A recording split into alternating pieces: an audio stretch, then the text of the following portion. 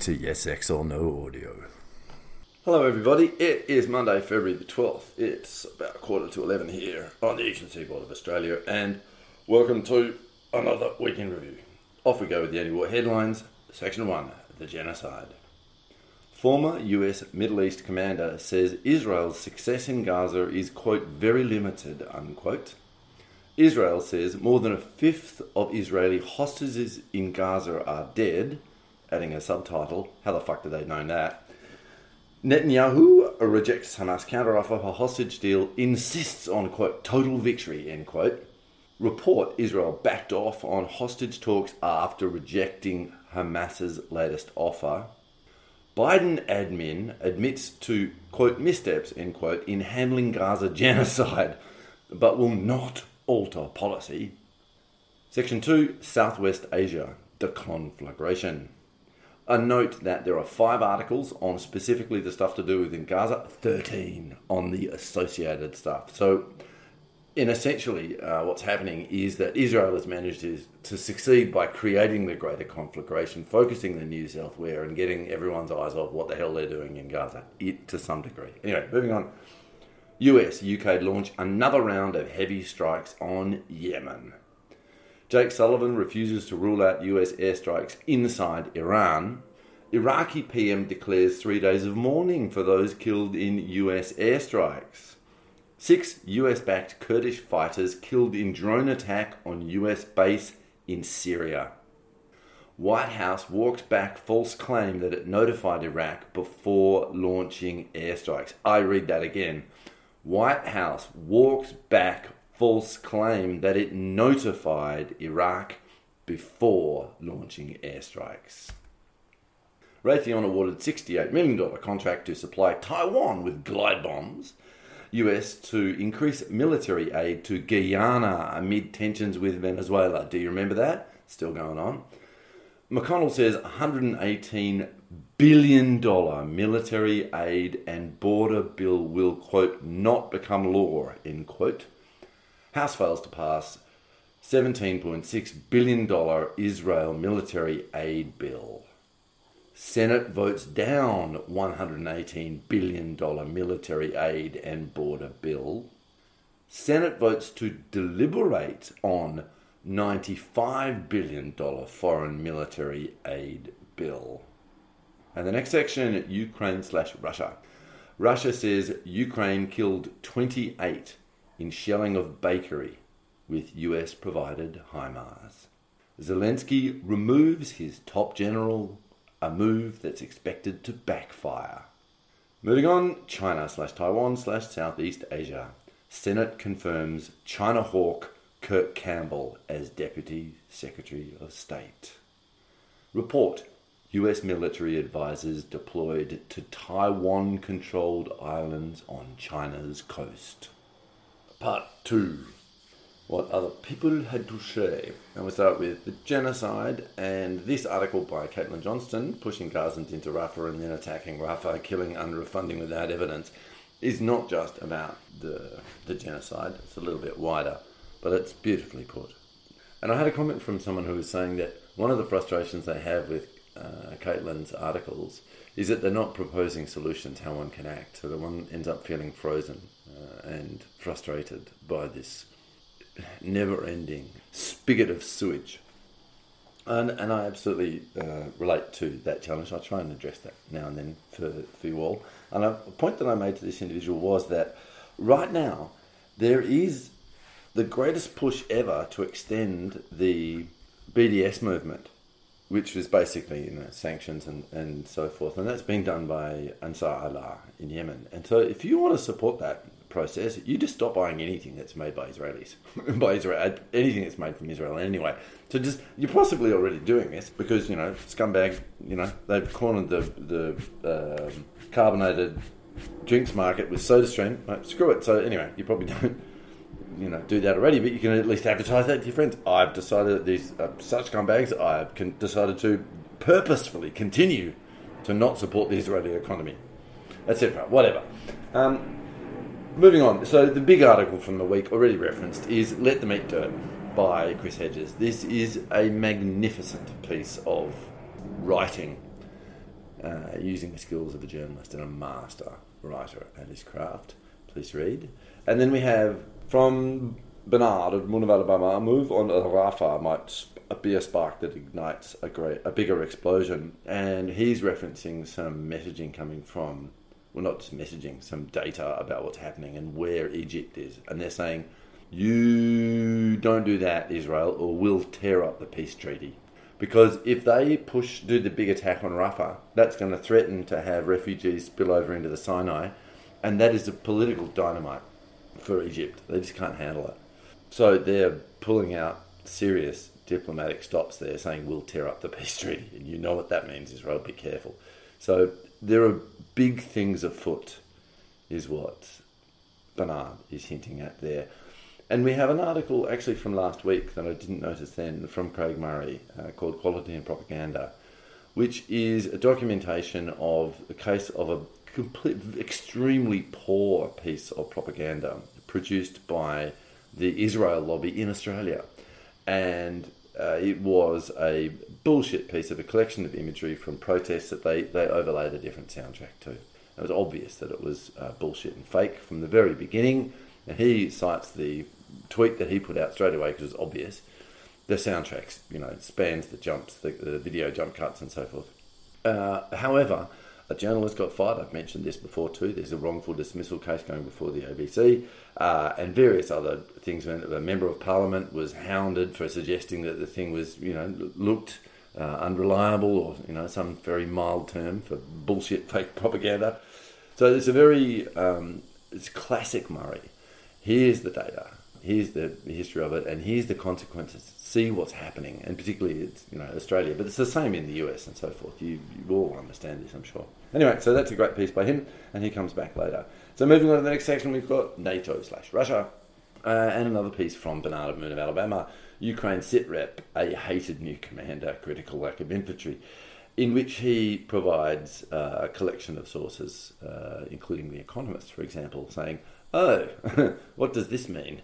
And that's covered again later in somewhere below on musical chairs in Kiev and so forth. So, and I commented on this in the same article where I commented on Let Them Eat Dirt, which is I wouldn't be so confident as Zelensky that you managed to get rid of the head of the military. He might just come back as the president.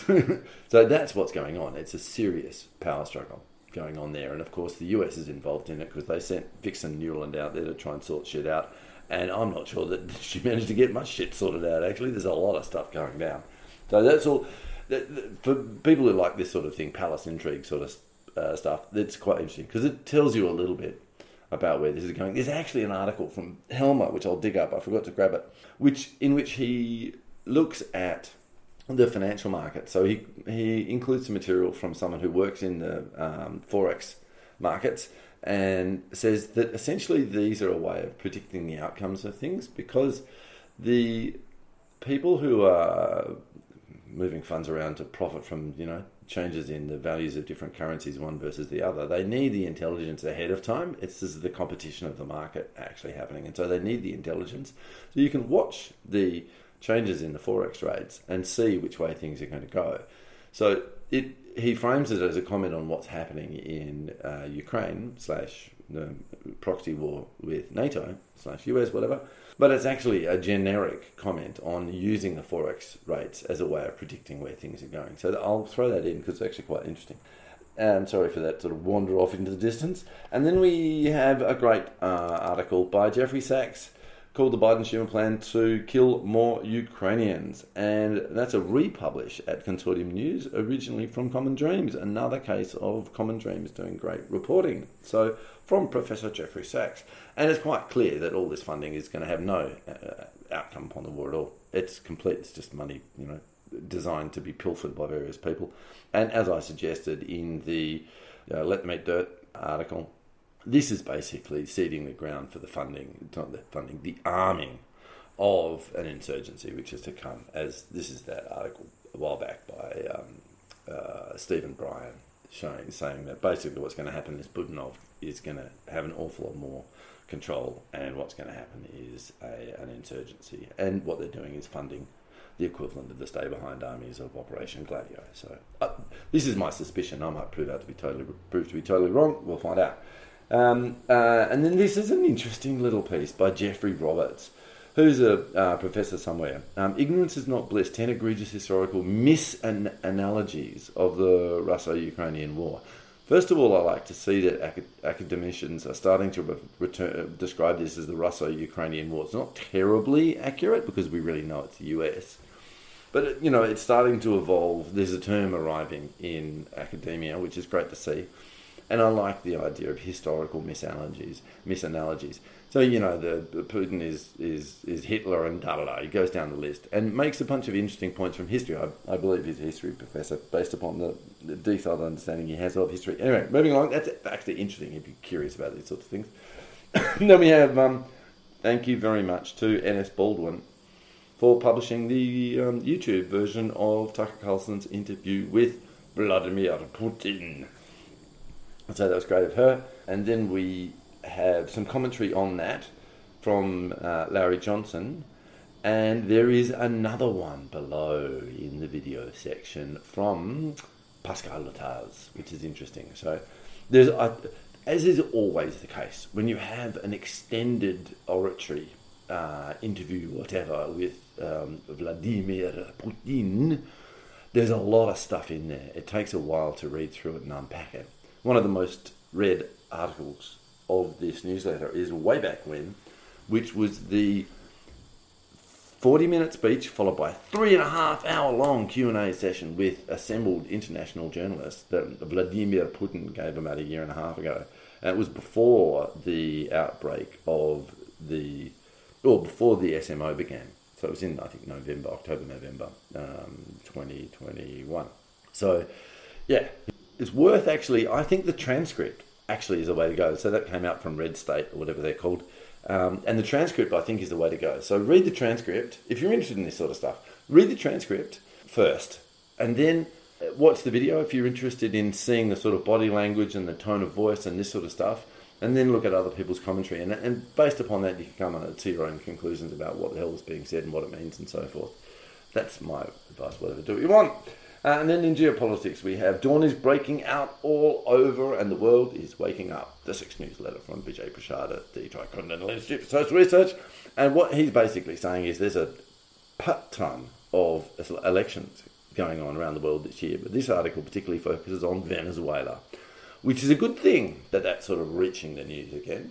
And so I advise to go through there, and it's really an analysis of how Chavez attempted to wrest control of the nation from the influence that the US and other equivalent corporate interests had over Venezuela, and then how the changes that he made were then portrayed as, the dictator taking control of the courts and all this blah, blah, blah. And he debunks this historically by saying, no, actually the same sort of stuff exists in the US anyway. It's classic, hypocritical, la, la, la. But of course he expresses it, as Vijay does, very gently, cites the historical facts, here's the story. So a very nice article or newsletter from him. And then we have from Pepe Escobar, Why Medvedev is Free to Go Full Born to be Wild. Great titling as ever from Escobar. And the first half of the article looks very much like sort of Russian propaganda, actually. It's not terribly bad to read, but it's a bit sort of lacking in terms of content, as it were. However, the second half of the article, he goes to a couple of sources which I have not yet followed up because they look like the data in this. And he speaks of a couple of analysts, a German one, Barb, and someone else, doing things like citing other very credible sources, the Swiss military intelligence guy whose name escapes me at the moment, and so forth. So this article really is about the source data from it. If you're interested in putting in the effort, go there. And then we have Badra Kumar reminding us about the shit that went down in Afghanistan and the fact that the Taliban are still in control, and Afghanistan is a critical import to the Belt and Road Initiative, and therefore it's a battleground. What he's signalling is that Russia and China have got in there to recognise the Taliban fully. They already had, actually. So there's a continuing process there about bringing the Taliban, i.e. Afghanistan, into the fold, working out how they can be an effective member of the SCO or wherever they end up, whatever they end up doing with them. So that's an ongoing process there, and good on MKB for keeping his eyes on that. And then we move on to Assange, and there's a whole lot of stuff going down. There's a reason for that, as I've echoed, which is that upcoming is the last chance for the British judiciary to go, actually, exporting Assange to extradite, whatever, Assange over to the US is equivalent of murder. So there's a lot of news coverage coming out because this is an upcoming important event. And so we begin with State Secrecy and Public Hearings Part 1 by Craig Murray. And I emphasise again that one of the things that Craig Murray has been very good at doing is being present at court proceedings and reporting on them for the world. He's done this for multiple of the legal proceedings against Julian Assange. He's just done this at the ICJ, the only reporter in the room, and he's doing it again, this time just looking at following how the court is structuring the upcoming hearing on Assange. And what they're basically saying is, if you want to have access to the court, then you have to lodge an application with us with your reasons for doing so, an email address, and da-da-da-da-da, by the latest the 9th of May, which was several days ago, so otherwise puck off, So it's a completely closed court, is what he's saying. The UK are locking up the court proceedings, excluding the public from it, which is great for him because he's going to be there and he'll report on it for us. But it's a pretty ugly state of affairs for the country in which the Magna Carta was first announced, and there was rights given to citizens, not rights, but some chance at power maybe. Anyway. And then we have the associated stuff coming out. So first of all, the CIA Vengeance and Joshua Schulte, which is Unaccountable Hackers, which is a great piece by Binoy Kampmark, published at Counterpunch, I think, originally.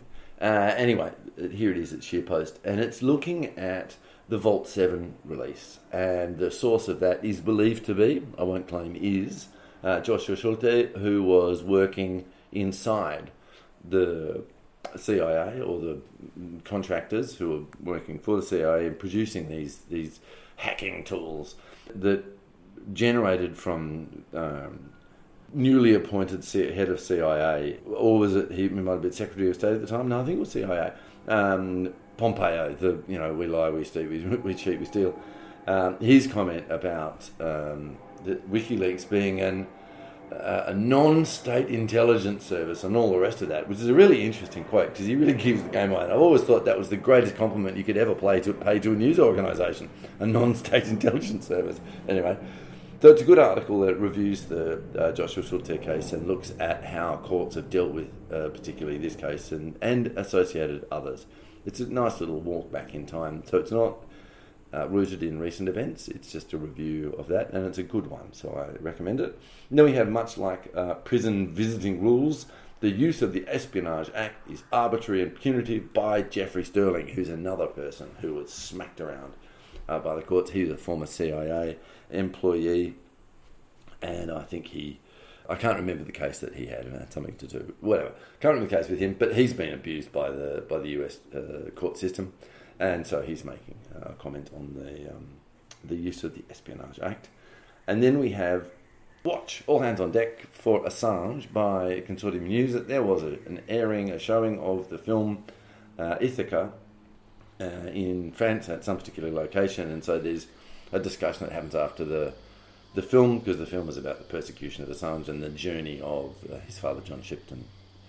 And I include in that a link to the first review of the film that occurred after its first showing in Australia, down the road, as it were, in Sydney, at in Randwick, at the Randwick Ritz Cinema. And I reviewed the film and included in that article footage from outside the cinema afterwards. And it's the only article that I've ever stuck exclusive in front of, because there was no other review of the film out there, even though it happened in the Sydney Film Festival. So there you go. A bit of history down this newsletters lane and all that. And then under video, we've got the usual collection of stuff from Judging Freedom. They're all great. Do that. But I dug up a few other interesting things. One of which is that Ratanzi interviews Cornel West. And doesn't matter what the topic is, it's always worth listening to what good old Cornel West has to say. And I imagine the interview between the two of them, which I haven't watched, is going to be a cracker. So I'm going to have a go with that. And there's something else I dug up there too, which is that former Ecuadorian President Andre Auraz is interviewed by Ratanzi as well the week before Ecuadorian crisis, how the USA, IMF and Mafia took over the country. Good titling again. Ratanzi's a great interviewer, and I imagine that would be very interesting to people interested in Latin American geopolitics and what's happening with the Great Pink Tide and regional integration and these sorts of things, because that, of course, relates to the BRICS Plus thing, although they thought they'd made another step into the continent with Argentina, but no, the recently elected populist conservative president ripped up the Article of Association, and so it became the BRICS 10 instead of BRICS Plus. And that would be it for the video offerings section under what other people are saying. So, with regard to the newsletter this week, this will be part 3, we started out with Flying an Explosive Narrative, which was trying to understand what the hell they were talking about at USDOD in terms of these, the 3 soldiers who died because of the drone attack at Tower 22. And so that was putting the official story together with the false flag version I'd constructed, and then adding in a lovely bit of work by John Helmer, and then the audio version of that, the extended, was sort of merging all those things together. In the end, as we'll find out, that was all hogwash. The answer was far simpler. Anyway, we'll get to that. So then there was an article, European farmers' protests, in that this is sort of old news. It's been going on forever, and it's quite funny that the mainstream media are all very surprised. Oh my God, the farmers are on the streets again. Yeah, well, that's because you didn't fix it from last time. It's pretty obvious. And all they're doing, of course, is reporting, what the current round of pollies are saying. It's not really helping anything. I mean, I get a bit pissed about this stuff, and it goes on for a while. Surely they've got, someone's done some research to find out what this is about. Sure, there are the current demands, but there's also a background to this, and they never seem to talk about this. So I find it a bit strange. Of course, I'd written an article on this a couple of years ago, whatever it was, and so I just sort of dug that up and I wonder what's changed. Not much. And then looked at some further research that was around last time too, and I hadn't gone that far. And I thought, I'll just throw it all together. So it's the usual story. It's actually the old story of through the neoliberal period, while Western governments were making reasonable amounts of money here and there, minus the global financial crisis, they haven't invested in infrastructure. So and also haven't taken on things like environmental issues. That's been everything's just been kicked down the road. So in the end, it sort of screws up. People get pissed off, and then here you go. Rocket science, right? Right. So then we got on to the 2 Reuters articles, SITREP and Quality Review. They were a bit of an experiment, actually. So I'd read this article on whatever it was. Kremlin says goals of Russia's special military operations remain unchanged. It was like, hang on, what the hell? Why is that news? And so in the end, I sort of was running a dialogue in my head, and I went, hang on. So that article, it may not be obvious because I didn't sort of tell you all about it. That article is the 2 references, complete, verbatim, every single word in order. But I've inserted an interlocutor to turn it into a piece of satire. So I was quite happy with that anyway. But those articles, complete verbatim. So that was quite fun. And then the second one, I can understand why people might be a little bit less interested in that, because I turned it into sort of local political action, right? So I'm obviously having a discussion satirically based in the ABC newsroom, the journalist there. So I just thought I was just sort of carrying on with the idea. Anyway, I hope you enjoyed that. If you did, let me know. I'll consider doing similar things. It's a little bit in the vein of the yes and jock stuff. So these sort of conversational approaches to narrative, what do we call it? Yeah, dialogue. A dialogue approach to, addressing issues. Anyway, the next one was the big 10-year anniversary, and I thought that was very well worth doing. I hope you enjoyed that. I love the fact that the video with the transcript of the Piat Newland call was published by Diddley Squat. Brilliant. And it's been taken down and put back up again and all that sort of stuff. So I hope you enjoyed that. I certainly enjoyed putting it together. It was nice to sort of go back in time and look at what happened in 2013 that leads to that point. And of course, largely I ignored the war in Syria, although there was that great article from the Washington Post with Greg Miller. Anyway, the moderate rebels are being defeated by the Syrian army. What's going wrong? Yeah, cute. And then Friday with just a bit of news. I read the article by Hedges, right? Let them eat dirt. And what do you do? And what I wanted to do was just cut and paste the whole damn thing. But I don't believe in doing that. He runs, he's trying to make money out of his writing, and he's a very good writer. So I don't do that very often. Excuse the aeroplanes, same old shit. Yep, here, Syria, Jordan, everywhere. Let the planes fly on. At least they're planes and not drones. So I put a few other bits of news around it to make it into something. It's pretty obvious. It was pretty cool, the $1 billion of... after the special tracking thing that had to be done, they managed to lose $1 billion worth of weapons. How long did it take them to do that? A year or something? Whatever. Classic. And then, sorry for being so cheesy with the special screencast rant version 4, which is a 1 minute, 7 seconds long, or whatever it is. It was just, I was looking for the video and I was going, you scumbags. Like, come on. Yeah, they want to tell me what everyone's saying about it. No, give me the video.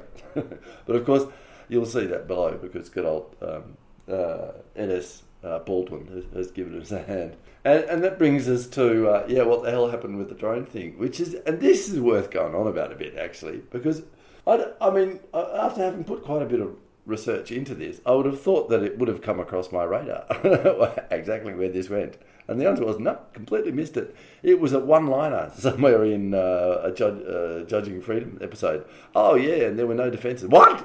Says I. And they go on to talk about whatever they're talking about. It's just like, and no one's announced it, no one's discussed it. I was going, hang on, this is a bit like the Putin video thing. It's like nobody's going to actually address the content. We're all working around the edges or ignoring it completely. Yeah. So this is, as I suggested, actually I've changed my mind a little bit. So Deputy Press Secretary Singh, now she's not, I presume, a career military person, right? She's a press spokesperson, right? That's her job. And so she doesn't really know much. So she's there to answer questions. No doubt she has some detail, but I don't know, some background. But, she's given limited information and she's meant to work with that. Fair enough. And the fact is, why should she ask what the, technical state of the defence mechanisms at Tower 22 were and so forth? And so I'll give her a pass. Like she's misled the population because she was misled herself, like lying by omission, right? But not with General Ryder. Come on. He surely had the enough brain cells to say, okay, what was the defence mechanism that was bypassed? So, and the fact that he didn't, so I'm pinning that on him. He lied by omission. He must have, otherwise he's an idiot. How do you get the rank of general and not ask the simplest of questions like that? Anyway, so that was quite interesting. So it was completely suppressed by the media. There was the one report by whoever it was, Washington Post, and no one said anything about it. So that's why in the article I accuse the media of, lying by omission as well. You see this is collusion, right? So when it all starts out with, there's the drone attack and 3 US soldiers are killed and everybody's in a big tears and the big news, and when it comes out that how they died was because essentially the US DoD killed them because there was no defence and nobody says anything. And that tells you all you need to know. So I think actually we might just sum up the week there. Everything is situational, snafu, situation normal, all fucked up, So I'll see what next week brings. Maybe there'll be something novel. Have a good one.